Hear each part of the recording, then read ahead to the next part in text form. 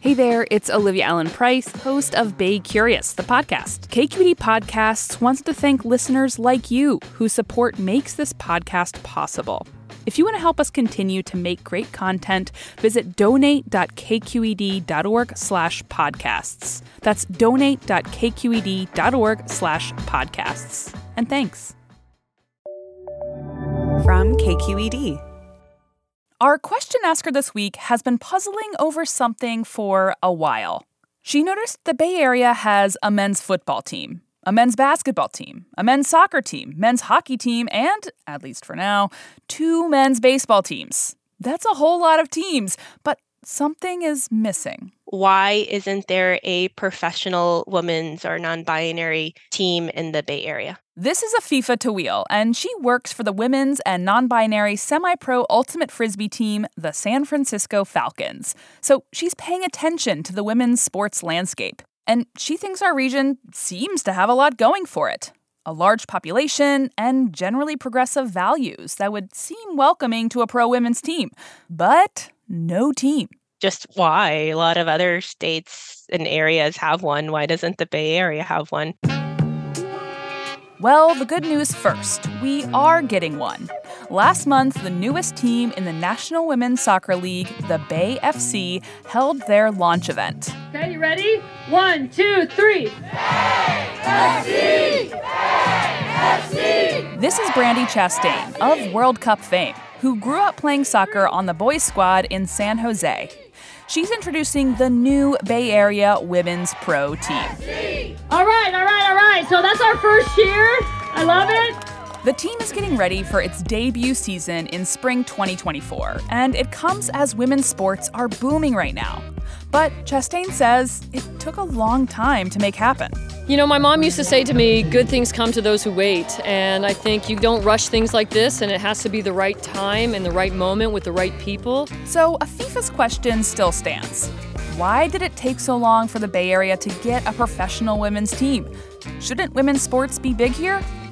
Today on Bay Curious, we look at the history of women's sports in the Bay and whether the time is now for a professional women's team to succeed. I'm Olivia Allen Price, and this is Bay Curious. Answers are just ahead, but be sure to listen to the very end of this episode to play our monthly podcast trivia game. You stand to win some pretty sweet prizes. Support for Bay Curious comes from Sierra Nevada Brewing Company, committed to brewing things the right way since 1980, because when you're a family-run brewery, there's no other way to do it. Sierra Nevada Brewing Company, still family-owned, operated, and argued over. And be sure to stay tuned through the end of the show so you can play our monthly trivia game for a chance to win some cool prizes. Hi there, I'm Rand Abdel Fattah from Throughline. If you're listening to this podcast, you know that KQED produces exceptional storytelling that keeps you informed, inspired, and entertained. Their podcasts cover issues from your neighborhood to the entire country and everything in between. Support this work today. You can help us continue to bring quality podcasts to your ears. Just head to donate.kqed.org/podcast. That's donate.kqed.org/podcast. All right, so our listener wants to know why we are only now getting a professional women's sports team here. And we gotta say it up front. We actually did have some in the past. I never even knew that dunking was something spectacular. I just thought it was fun to be able to get up that high. We'll hear more from her and about those teams in just a moment. But as is so often the case, to really get our hands around this story, we have to start where so many Bay Curious stories start. In history, at a time when the very idea of professional sports leagues were in their infancy. Reporter Kelly O'Mara takes it from here. Elite women's sports actually have a long history in San Francisco. In fact, the first collegiate women's basketball game ever played was between Stanford and UC Berkeley all the way back in 1896. The sport had only been invented a few years earlier, and you probably wouldn't recognize it now. 9 women played on a half-size court wearing the athletic clothing of the day. Knee-length bloomers, tall socks, long-sleeve sweaters.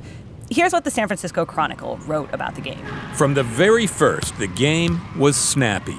Sometimes with a slump and a slide, 3 girls would dive for the ball and end in an inextricable heap. In less time than it takes to read it, they were all planted firmly on their 2 feet, flushed, perspiring, oblivious of everything except that ball. The teams played to a crowd of 700 women. Men weren't allowed in the gym, but many watched anyway, peeking in through the windows. Women in the gallery shouted themselves hoarse and leaned over until how they kept their balance was a mystery. Stanford won, and when they returned to campus, they were greeted by cheering crowds and the Stanford Band. Rita Liberti, a professor of sports history at CSU East Bay, said throughout the late 1800s and early 1900s, there were these pockets of women's sports all over the Bay Area. Running, for example, was big. The Dipsea race in 1919, 1920 on the Dipsea Trail in Marin, that was incredibly popular for women. Hundreds of participants, thousands of people watching. The women's race was called a hike to get around bans on women running competitively. But even in long skirts and boots, the winning woman still completed the mountainous 7.5-mile course in 1 hour and 12 minutes, a time that would be in the top quarter of athletes at this year's race. Her hike was most definitely a run. Beyond running, lots of other sports were popular here too. Softball was huge in the Bay Area. Basketball, certainly. I mean, Chinese American girls playing basketball in Chinatown, and swimming, of course. You know, women's swimming, especially in Santa Clara and other places. Again, we're talking about girls and women who were kind of like everyday athletes, but we're also talking about elite athleticism, women who were really skilled. San Francisco even had a pro co-ed roller derby team starting in the 1930s called the Bay Bombers. They played mostly at Kezar Stadium and Cow Palace, and at one point, they drew 1 million spectators a year and were broadcast on TV. Between the Bears and the Panthers, the girls out on the track now, jockeying for positions. Keep your eyes on the pack. There may be a break any second now. Basically, for decades, we were a place for elite women's sports, as much as they existed, since professional sports, even pro men's leagues, were only just starting to take off. But there came conservative pushback across the country starting in the 1920s.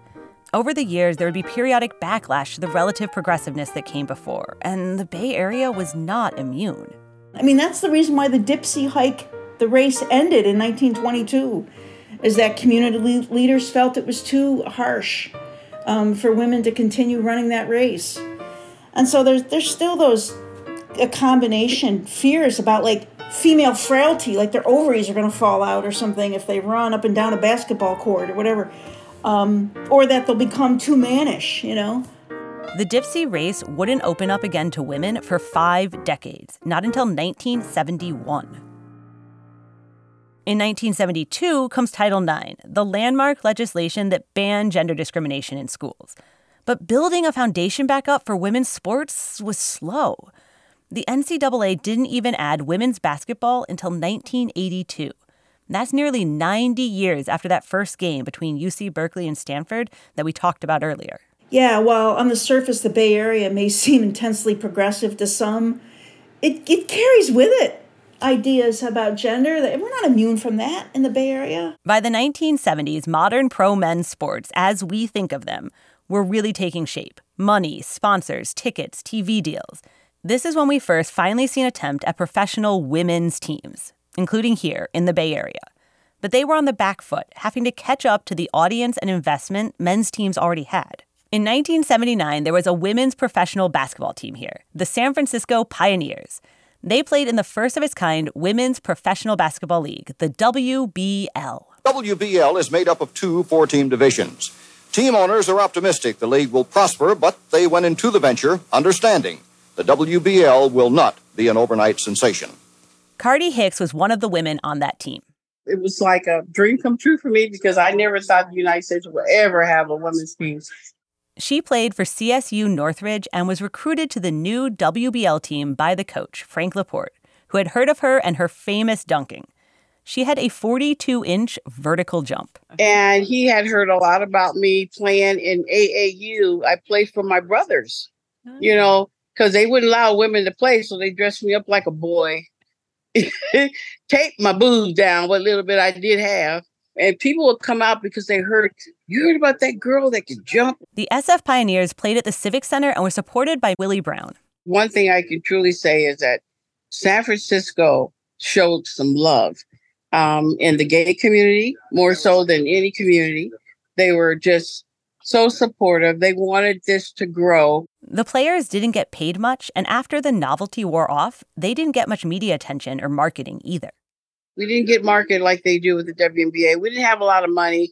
You know, me personally, I'd have played for nothing as long as I can get out there and play. How much did she get paid then? Girl, if I told you, you said, what? I'm sure it was more than $1,500 a month. I'm serious. It was horrible. But the players were good, she said. Imagine if they'd had the opportunities available now. And when the league folded, it was a heartbreaker for all of us. By 1981, the WBL was done. A few years ago, many of those players, including Cardi Hicks, were honored by the WNBA and inducted into the Basketball Hall of Fame. But back in the early 80s, without enough capital and coverage, the WBL couldn't last. The team and league shut down, and Cardi went back to playing overseas, where there were more opportunities. This happened to a lot of the newly formed women's pro teams during the 70s and 80s. Rita Liberti says they kept getting shortchanged and shut down. They come and they go. They're in and they're out. They don't have funding. There's no capital. I mean, there's no media following them at this point. This pattern continued for decades.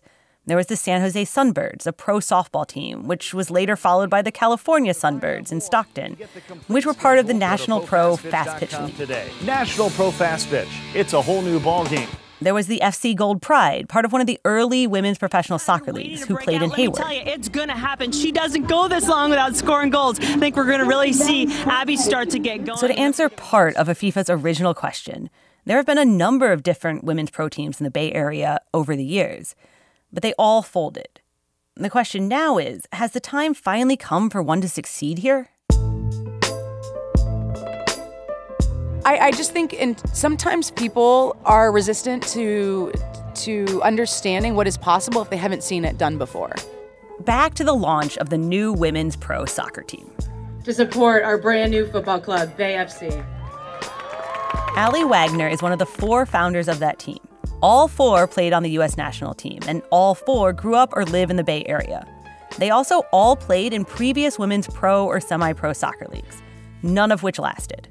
Very different place now than where we were then. And one of the things that I keep coming back to is that there was always gatekeepers.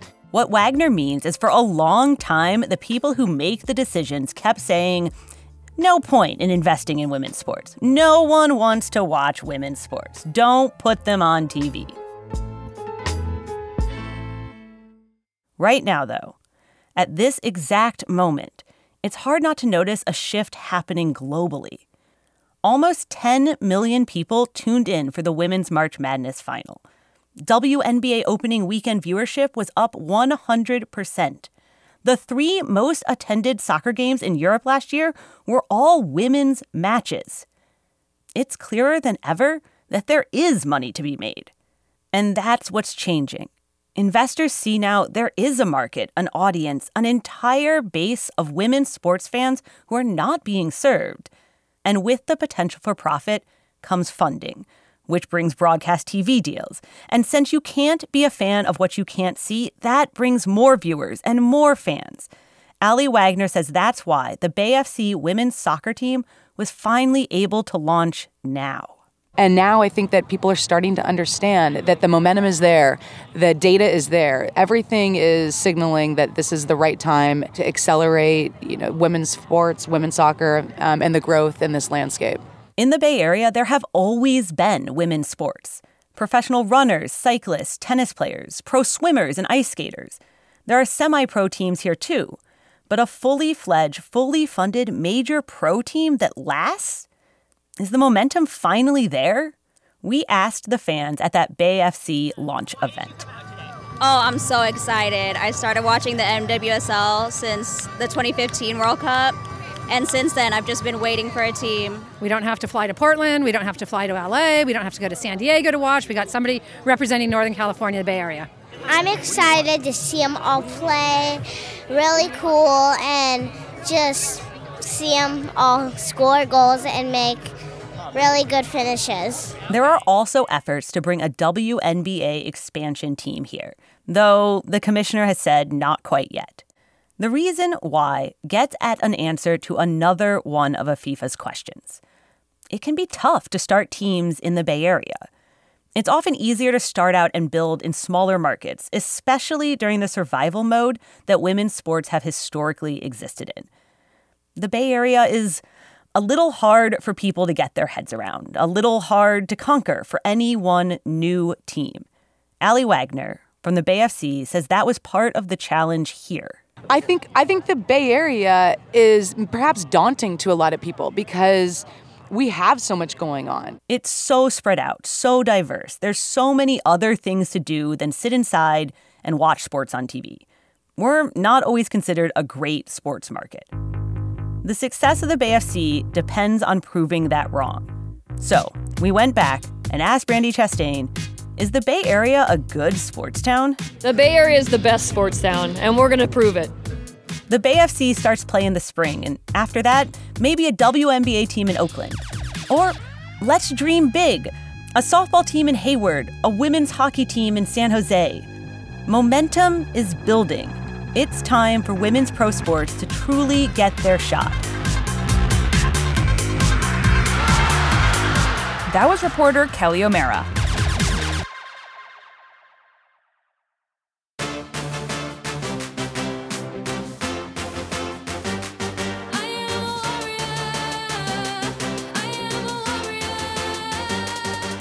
Big thanks to everyone who came out to our Curious Cocktails event last week.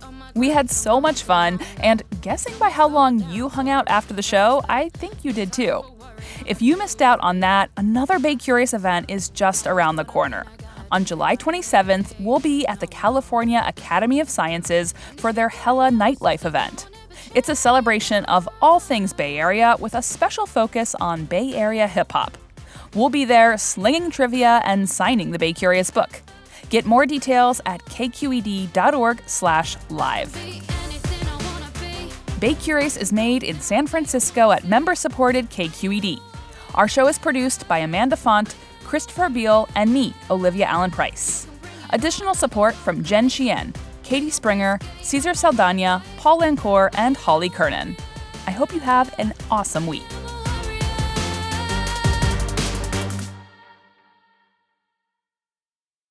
Hi, Bay Curious listeners. Are you ready to play May's Trivia Game? Every month, we read a question here at the end of our episode. You can give us your answers over at our website, kqed.org/BayCurious, or just click the link in the episode description. Out of the correct answers, we'll randomly choose one lucky winner to receive a cool prize package with Bay Curious swag and Sierra Nevada goodies. Okay, our question for the month is, the world's longest-running pillow fighting contest was held from 1966 to 2006 in what Bay Area town?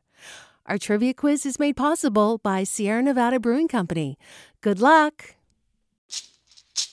Hey, it's Glenn Washington from Snap Judgment, and if you love what you're hearing, and I know you love what you're hearing, please consider becoming a KQED member. Get special access to cool events, behind-the-scenes footage, and so much more. Plus, you'll sleep better at night knowing you did your part for the community you depend upon. It's in you. Please be in it.